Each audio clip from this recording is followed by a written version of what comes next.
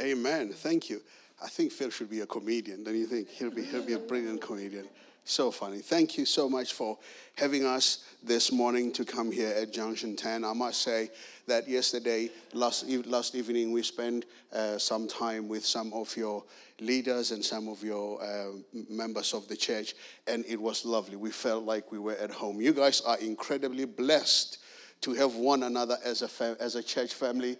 You are incredibly blessed to have leaders who not only just care about the looks of things, but leaders who genuinely care about its members. That's a very rare thing, and you should always celebrate that. You should always thank God for that, because of in this day and age, it is easy to have leaders who are just so obsessed with themselves, they tend to forget what it is that God has called them to do in the first place, and that is to look after his people. And we were just so blessed to hang out with some of you last night. And last night as we were sitting having a meal together with some of them, it crossed my mind a few times, and I kept asking the Lord this: Lord, is this really what you want me to talk about? Is there something else you might perhaps want me to talk about? And I kept praying and said, I'm happy to change the talk, Lord, if that's what you want me to do. But the Lord just literally reminded me yesterday as we were sitting at the meal, at the dinner table. Is Jean around here somewhere? There is the lovely Jean.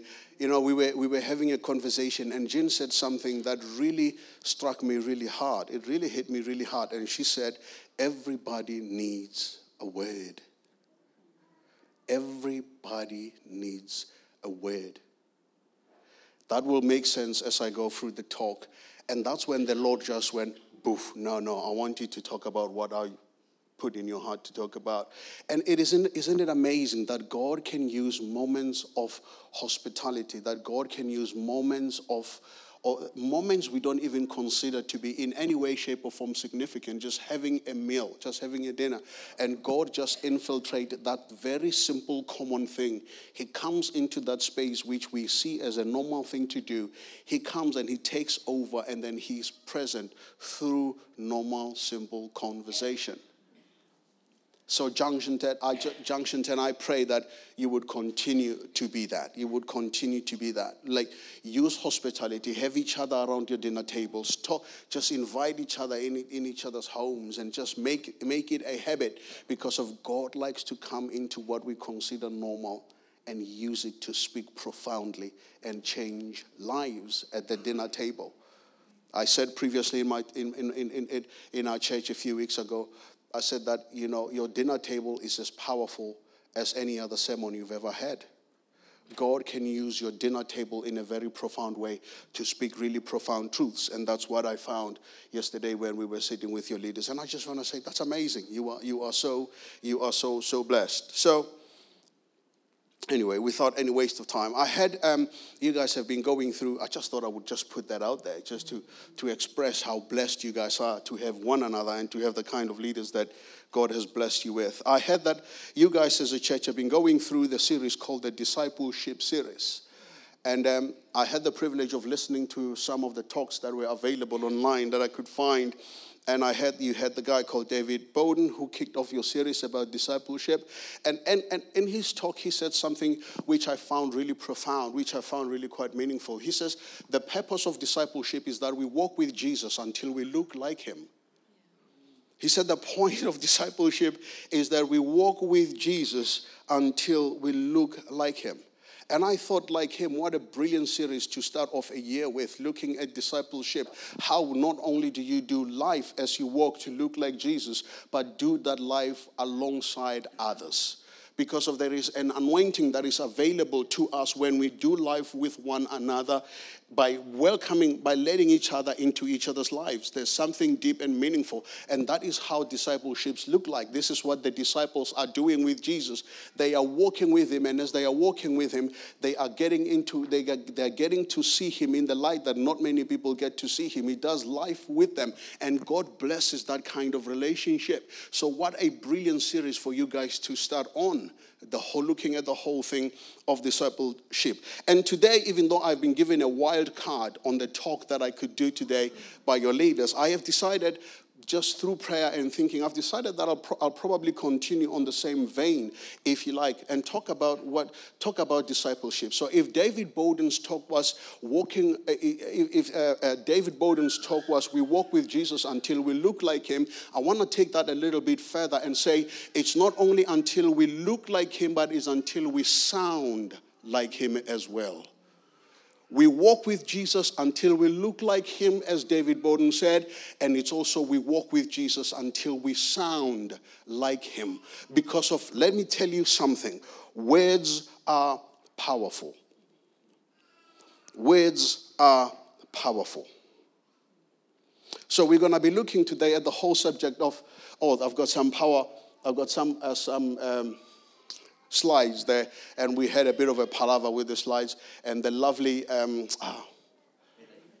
Millie helped me out with my slides because of my computer decided it was going to play up, and she's helped me up. I've sent them in a form of pictures, and she did a brilliant job. Thank you, Millie, wherever she is. God bless you. Thank you.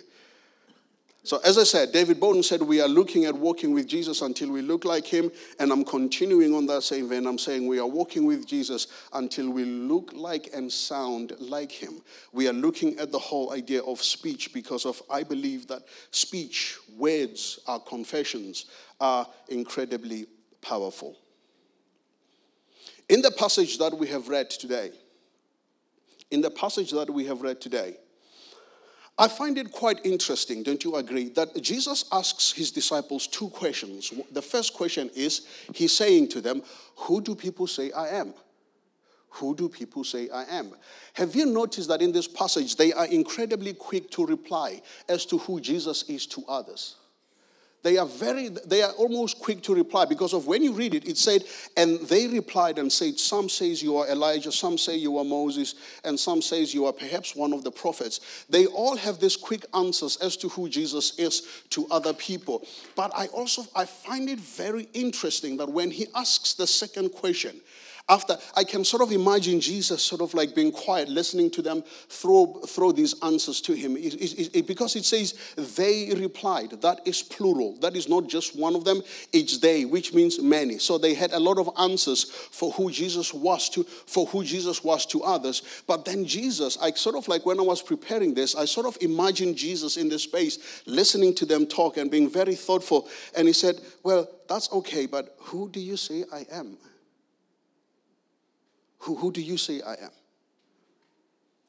I know you've got the answer as to who I am to other people, but who am I to you?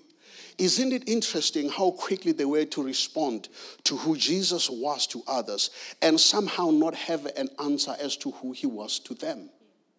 I find that quite interesting. I mean, these guys, they have walked with Jesus. They have walked with Jesus for so long. Leading up to this point, these dudes had Jesus give the Sermon on the Mount. They saw Jesus deliver the possessed man. They saw Jesus heal the blind and the mute. They saw Jesus heal the 5,000. They saw him walk on water and raise a girl from the dead. But when Jesus asked them the question as to who he was to them, only Peter has an answer. How? How do you witness so much of Jesus? How do you spend so much time with him and not have an answer as to who he is to you, but find it easy to answer who he is to others? Well, some say you are Elijah. Well, some say you are Moses. Some say you could be possibly one of the dudes that opened the Red Sea. They all have all these answers as to who Jesus was to other people, and somehow not have an answer as to who he was to them. I found myself asking myself this question: what would have my answer been to Jesus had he asked me that question? What would be my reply? What would have been my reply? Is it possible that sometimes we can walk with Jesus and along our walk we can believe other people's stories as to who Jesus is to them and somehow doubt who he is to us? Is it possible that we can believe other people's testimonies of what Jesus has done in them and somehow doubt, fail, or not even see what Jesus has done in our lives? Is it possible to believe other people's prayers over our own prayer? Is it possible to believe that Jesus can do it in others, but somehow fail to know or miss the point that he can also do it in our own lives? The first question was quite important, but the second question was quite revealing. The first question was quite important, but the second one was quite revealing. Because of the second question, it was personal. It was what was going on in here. It was what was going on in my head. It was my story with Jesus. It was my story. Are you too quick to respond to the goodness of God that you see in others and somehow miss or fail to see it in your own life? Because I want to tell you something this morning, that the very same God that you quickly notice doing things in other people, he's also doing stuff in your own life. The question is, are you able to notice it? Are you able to see it? Can you see that the very same God who is doing the good in others, he is also doing the same thing in you? Is it possible I know who he is to others and miss to see who he is to me?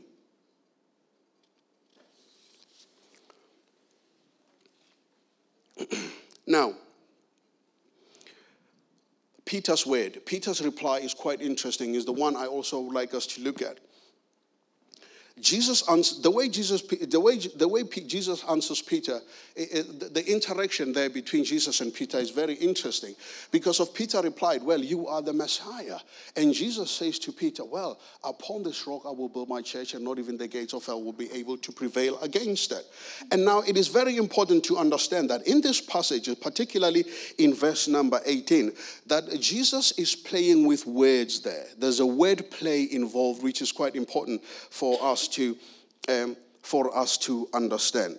Jesus takes Peter's word of who he is to him and says, "Upon this rock I will build my church." God uses Peter's revelation, his confession, his own words, and he says, "Upon this I will build my church." There is a play of words here, because we know that the word Peter means rock. And Jesus also says, "Upon this rock I will build my church, and the gates of hell will not prevail against it." Now, there is a theological debate around this passage, particularly verse 18, where Jesus said, "I tell you," when he said, "Upon this rock I will build my church, and the gates of hell will not prevail against it." Now, the question arises whether Jesus meant upon Peter the disciple, or upon Peter's words, where he was going to build his church upon. So the play of words come in a form that the word Peter, it means rock. You are Peter. You are the rock. And upon this rock I will build my church, and not the gates of hell will be able to prevail against it. Because if you look at the text very carefully, he doesn't say upon you. He says upon the rock, playing on the meaning of his words and playing on his name. So there is do you get what I'm trying to say there? Does it make any sense what I'm trying to say there? So some theologians argue that it's an all massive theological debate that is going on. It says, did he mean upon Peter the person, or did he mean upon Peter or upon Peter's words? And some theologians argue that they meant that he was saying this about Peter, saying, "Upon you, Peter, I will build my church, and not even the gates of hell will not prevail against it." And they point us to the book of Acts, particularly chapter 2, where after the outpouring of the Holy Spirit, God uses Peter. Peter, he speaks the very first sermon after the outpouring of the Holy Spirit, where he says, "Well, even death could not hold him. Even death could not hold him. Repent, for you died. He died for all of your sins." And they point us to the events in the book of Acts after the outpouring of the Holy Spirit as evidence as evidence that Jesus said, "Upon this rock," as in upon Peter the disciple, that he was going to build his church upon. That is one theory, that is one argument, and that is one debate that theology is having. But there is also another one, and that is no. Some say no, he did not say upon Peter the disciple, the man. He meant upon Peter's words. upon Peter's words, his confession. And it is that which I want us to look at today. Because as I said before, words are powerful. And one of the less obvious lessons to learn from this passage of scripture is that words are so powerful that God can use them to build his kingdom upon. Words are so powerful that God can use them to build his church upon. Jesus replies, he says to him, upon this rock, upon these words, that is the one that is mostly acknowledged by all of theology that Jesus was saying. He said, upon your words, upon what you say, I will build my church. As God's image bearers, as those created in the image of God to be like God, are we aware of how powerful our words are? Our words are so powerful that if they are not guarded, they can destroy. But if we look after them, they can build. We are now looking at the whole thing of discipleship. We are still now in the early stages of the year, and I don't think it will be, it will be pushing it, talking about New Year's resolution. Probably one of the things that we could add onto our list of resolutions, which most of us, let's face it, hardly keep, or we just barely make it to February with. But one of the things we can add to our list of resolutions, it could perhaps be, my words are powerful, and I should be careful how I use them.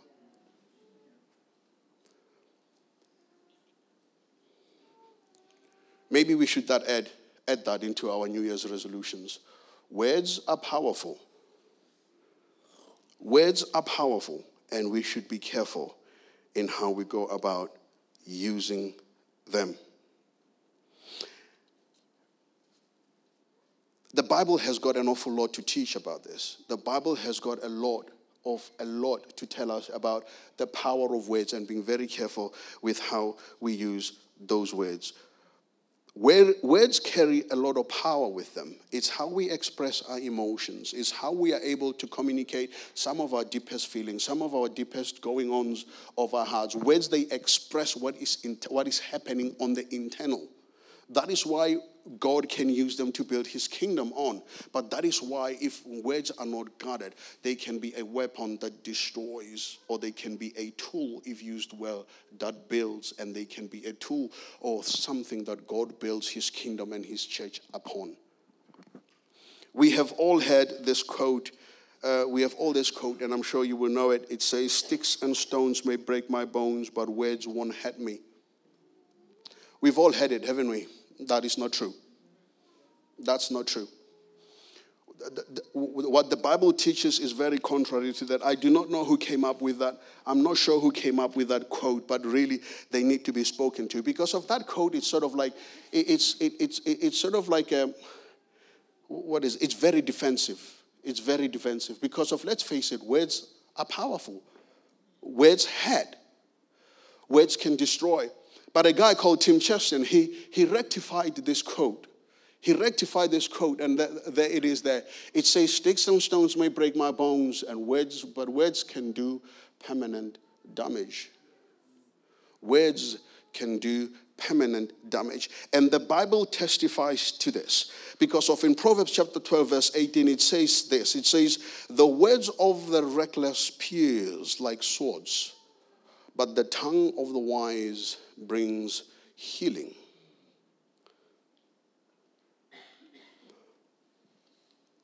Words can destroy, but words can also build. Think about the last time when somebody gave you a really nice compliment, and think about how it made you feel. Think about when somebody came and told you, "Do you know what, you look great." Or even if when they didn't have anything to say, they just told you, or they might have known something about you, but they came to you and they told you it was going to be okay. Just think about what those words did. Think about how God used their words to make your day a little bit better. Think about how God used their words when they were positive that made you to be able to look at a difficult day and say, "Do you know what? With that as my fuel, this day I can face." Because of somebody has given you a word. They've said something to you that uplifted you. They've said something to you when you were in a difficult spot, and their words, they ring so true to you because of they have taken their words and they have used their words as fuel for you to face what was otherwise going to be a difficult week, a difficult day, or a difficult day at work or even at home, because of their words ring true. Their words were powerful. Their words lifted you up. The words of the wise bring healing. I want to go on to say the words of the wise, they give you fuel in your tank. They are a fuel in your tank. They propel you to go and do things that you would not have otherwise been able to do had not somebody told you that it was okay, you were doing absolutely well. Remember that words can either be a weapon or a tool. It all depends upon how you choose to use them. Because Jesus, the living Jesus himself, after Peter made a confession, after Peter's words, you are the Messiah, he says, upon these words, upon this rock, I will build my church, and not even the gates of hell will prevail against it. Is there an amen in the church?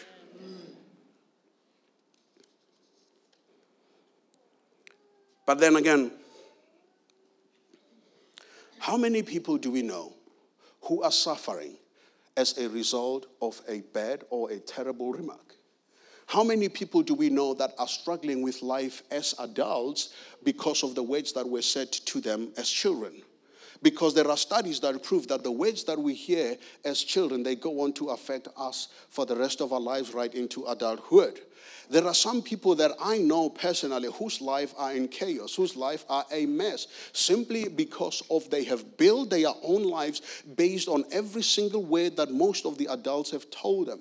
You are not good enough. You will never be able to make it. You are terrible. You are rubbish. You keep missing out. You keep doing that. You keep doing this. Can I be a little bit more challenging even? How many marriages do we know that are suffering as a result of an unkind word from one person or another? They have just said something that the other person became those words, and they build their very lives with that person based on all those negative and terrible words. How many people do we know whose lives are in chaos as a direct result of the words that they have heard? This is what the Bible is teaching. Be careful of your words, because of your words are powerful. Words are so powerful that the Bible gives us a vivid description of God creating the whole entire world using nothing but his words. Using nothing but his words. One of the most powerful descriptions of who Jesus is, one of the toughest pillars of our Christian faith, is the words that are described in the book of John, where the Bible says, and the word became, and he dwelt amongst men. One of the most powerful descriptions we have of our Lord Jesus Christ, our Savior, is that it was the Word becoming flesh. We have got this image of God creating the whole world using nothing but the power of his words. So my question to you is this: if, as God's image bearers, do we know how powerful our words are? Do we know how long our words can linger for? Do we know how much good and damage our words can do? Do we know that?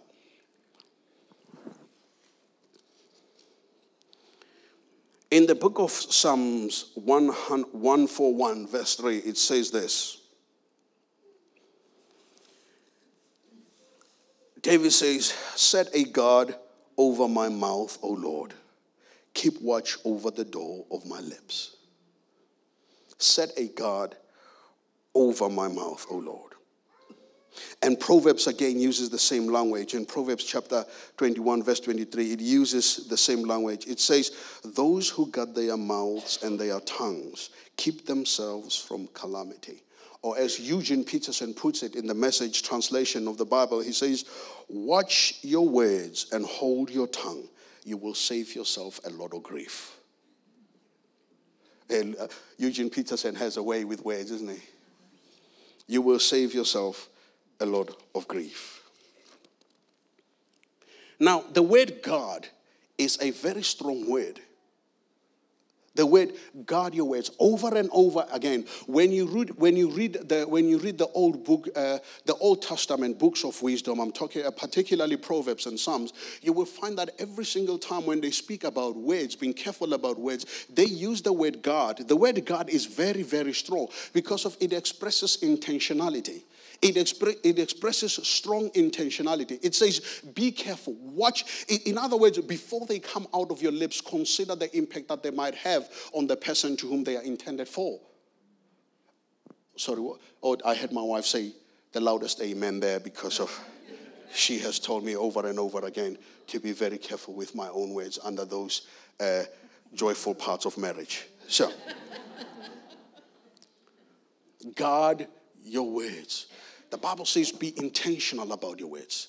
He says watch over the doors of my lips. Look at how vivid, look at how descriptive and emotive that language that they use there to describe words before they leave our mouths, how intentional we should be. In the book of Proverbs, this is Solomon and some of the wise dudes of the time. They are writing so carefully about words because of they understand the power that they have to build or to destroy. He says, guard your words, be intentional with your words. Consider the tone of your words. Consider the impact that they might have on the person to whom they are addressed to. Think about what you have to say. Guard them. Now, there is a quote that no one seems to know who to attribute it to. But most people attribute it to Susan Heschel, the Jewish philosopher and scholar. Susanna Heschel, some people attribute it to her. And it says this quote, it says this. He says, words create worlds. Words create worlds. In other words, as you speak, you are creating a world for somebody. And they are going to base their whole entire life on those words. If you speak, my daughter is here, Zoe is here, the other one is here, and they will probably be reminding me of this talk for the next 10 years. But the words that we say and the words that we speak, especially to our own children, did you know that those words are a foundation on which they are going to lay the rest of their lives on? Did you know that some of the words that you say to some of the people that you love are the ways on which they are going to build the rest of their lives from that point onwards, moving on upon?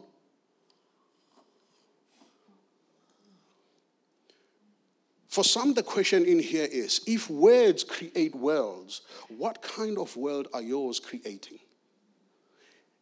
And for the other people in the room is, if words create worlds, what kind of world have they created for you?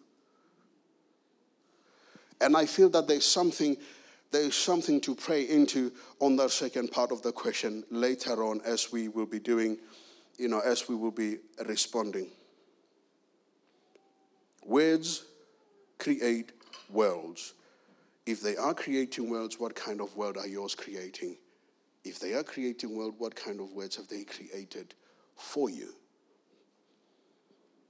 Now, as you've heard, Phil said, I am from Guildford. That was a lie. I'm not from Guildford. Well, I live in Guildford. But I'm originally from South Africa. Born and raised in South Africa. Now, some of you will know that I was raised by my mom and dad.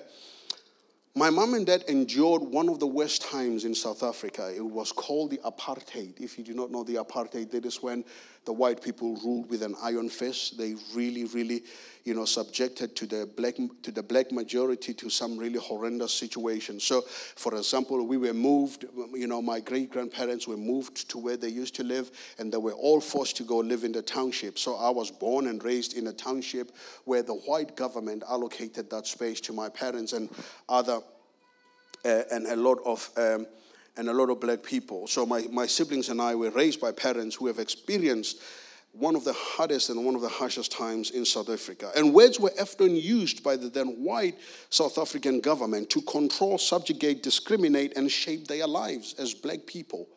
Words were used to shape their lives, how they lived, who they lived with, and in some cases, how long they lived. Words were used very strongly to shape their very, very lives. The white South African apartheid government, they used words to control everything that they ever did. Where they went, when they went, with whom they can be with, what time to come back. Now, there is a picture here which I would like to show you. Now, that sign there that says Pretoria, that very sign which you can see right there, that is a sign that the South African apartheid government, they put on the train station to say this is the way for the non-whites to be going through. My mom and my dad, for the most of their working lives, that is the sign they've had to walk under going to work, that controlled their every movement. The one that says Pretoria, which is where we lived. If we went to a beach to go somewhere to sit and to relax, we would see signs like that as kids. And our parents, all the black people, would stay far, far, far away from the areas of the beach that had words like just wide area. Before they could go onto a train station, they had to take a bus. And before they could take a bus, they will have to stand under a sign that says bus stop for non-whites. And that's when they will wait for the bus. And then the other one there you can see says white people only. If they went somewhere where there was a picnic or where they were allowed to go when it was in curfew, when they were, everything that they did, what I'm trying to say is, was controlled by these words. Every time my mom and dad, when they went to work, to go work for the very people who either put those signs up there or believed these signs to be true about black people, they went to work for the very same people and they had to go through those things. Violence was often used to control them during the apartheid, during the segregation time, but nothing was as powerful as the words that they had seen. They were controlled by, in fact, they were not controlled by the signs, they were controlled by the signs on which those words are written. Those words control their every move. They could not be in town after a certain time. They could not be in certain areas at a certain time because they had words telling them. These words, if you look at them carefully, what they are saying is the one part of society saying we are better than you, you are inferior, and we are superior than you. So because of those words that they had seen all their lives, they built their whole lives around those words. And you can imagine, they begin to believe these words. They believe to be everything that they do like robots. They do it simply because they have a sign, which is words that tells them what to do. So their humanity, their dignity, their value as human being was taken away simply by people who thought they were better than them, and to control them and to keep them in that state, in the state of mind of control, is that they used words like this one to say, you are inferior and we are superior. We are so superior than you, we're going to create a bus stop for you, and there's going to be words that tell you where to go. And because of the words affected them so much, we were raised by parents who were traumatized, who were struggling and suffering from words that were used to control them. Today, South Africa is a nation that is still trying to heal and recover from those words. The signs are long gone. The signs have gone many, many years ago. But the pain and the sting of those words still lingers. The sting and the pain and the hurt of these words still, to some of them, they still remain a major issue, even though the signs are gone. Why? Because of words are powerful. And then if we are not careful with them, they can and they will destroy lives, and they take an awful long time to heal from. The theologian, I don't know if you know this, but there's a theologian, one of my favorite theologians is a guy called William Buckley. And he wrote a commentary to the commentary book about the letters of Peter and James. And in it, when he addresses the whole subject of words, he says this, and I want you to listen to these words carefully. He says, there is no sin in which it is easier to fall, and none which has graver consequences than the sin that is the result of something uttered. I'm going to read that again. Please hear it. There is no sin into which it is easier to fall, and none which has graver consequences than the sin that is the result of something uttered. Words are powerful. I encourage you strongly that you would make Psalms 141 verse 3 your prayer. Set a guard over my mouth, O Lord, and watch over the doors of my lips. Now, I'm not saying here, what I'm saying is, I am not saying here that we should be afraid to address things that needs addressing. What needs to be addressed must be addressed. But how we go about addressing it is just as important as addressing it in the first place. Because of what we say can affect people, not just about the issue that we want to address, but it could affect them for the rest of their lives. Or in the words of my dear beloved wife, Anne, she always says to me, Izwe, it's not that you said what you said, it's how you said it, which did not sit with me very well. I have found the Lord convict me more times, not about what I said, but how I said it. I have seen the Lord convict me many times. Many times. Not about what I say, because of most of the time some things need to be said, but it's how I say them. Because of how I say them is how people are going to remember it for a very, very, very long time. Words are powerful. Choose them wisely. Or in the words of Jean last night, everybody needs a word. Everybody needs a word. And not just kind words. Words that build. Words that affirm. Words that just brings God out of you. Words that when they find you at your lowest, they are just fuel in your tank for you to face the next day, the next year, and so on and on and on and on. Because of, let me tell you something, and I want to finish with this. Words are a heart issue. Words are a heart issue. What we say to other people is us conveying what is happening on the inside about that person. Because of if I begin to talk to you about something and how I feel, I am basically trying to give you my heart by just saying words. And then we know this is true because of here is what Jesus said. Here is what Jesus said in Luke chapter 6 verse 45. Not that. He said this, I think it's in the book of Luke. He says, Luke chapter 6 verse 45. He says, for a good man brings good things out of the good stored up in his heart, and evil man brings evil things out of the evil stored up in his heart. For, and this is the clincher, he says, for the mouth speaks what the heart is full of. For the mouth speaks what the heart is full of. That is why words are so powerful. Because of you are not only just talking to somebody, but you are expressing how you truly feel about them from the very depths of your own heart. That is why it is more important that as they exit your mouth, words should carry fuel with them that will lift somebody. Because of otherwise, the opposite of that, it is just can be used as a hammer that destroys. Can be used as a hammer that destroys. And listen to what Proverbs chapter 4 verse 23 it says. With it coming out of the point that words are a hard issue. It says this. It says, above all else. Above all else. Having said everything I've said, above all else, guard your hearts, for everything you do flows from it.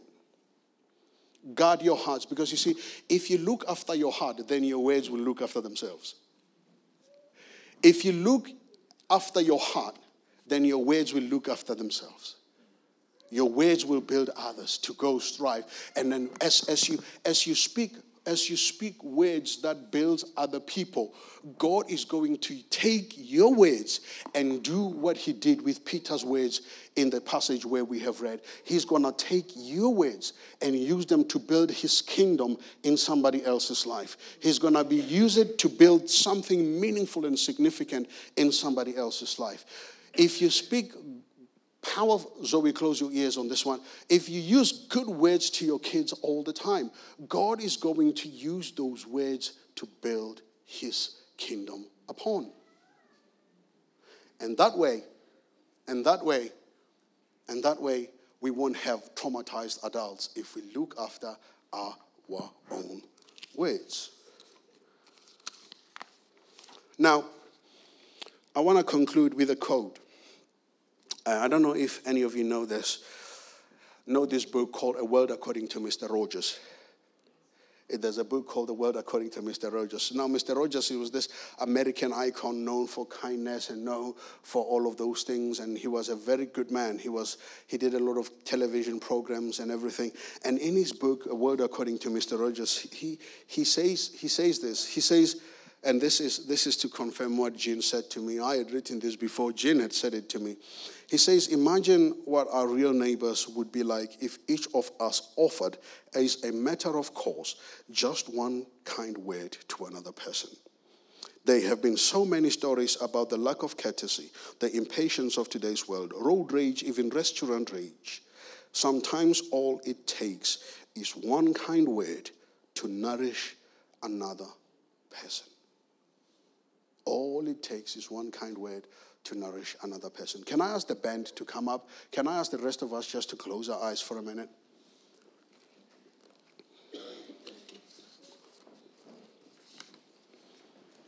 Jesus said to Peter, upon this rock I will build my church, and not even the gates of hell will be able to prevail against it.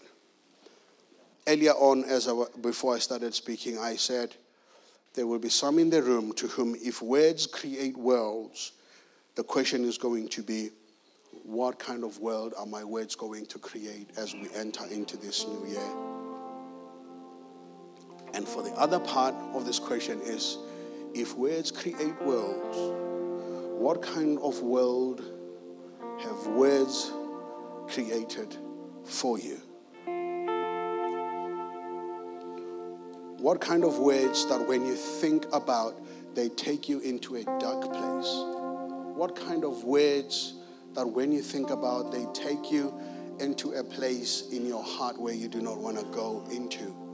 What kind of words do you remember hearing that puts you in that place? Or what kind of words do you remember saying that put you in another words? Maybe there are words you have said and you now realize that by saying those words, you were creating somebody else's world.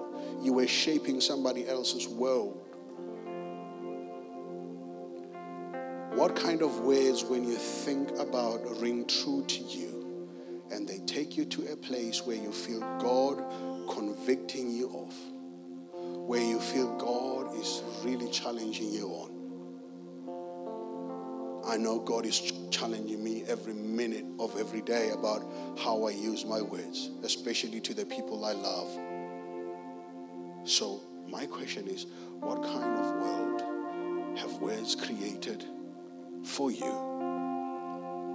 Or what kind of world have words created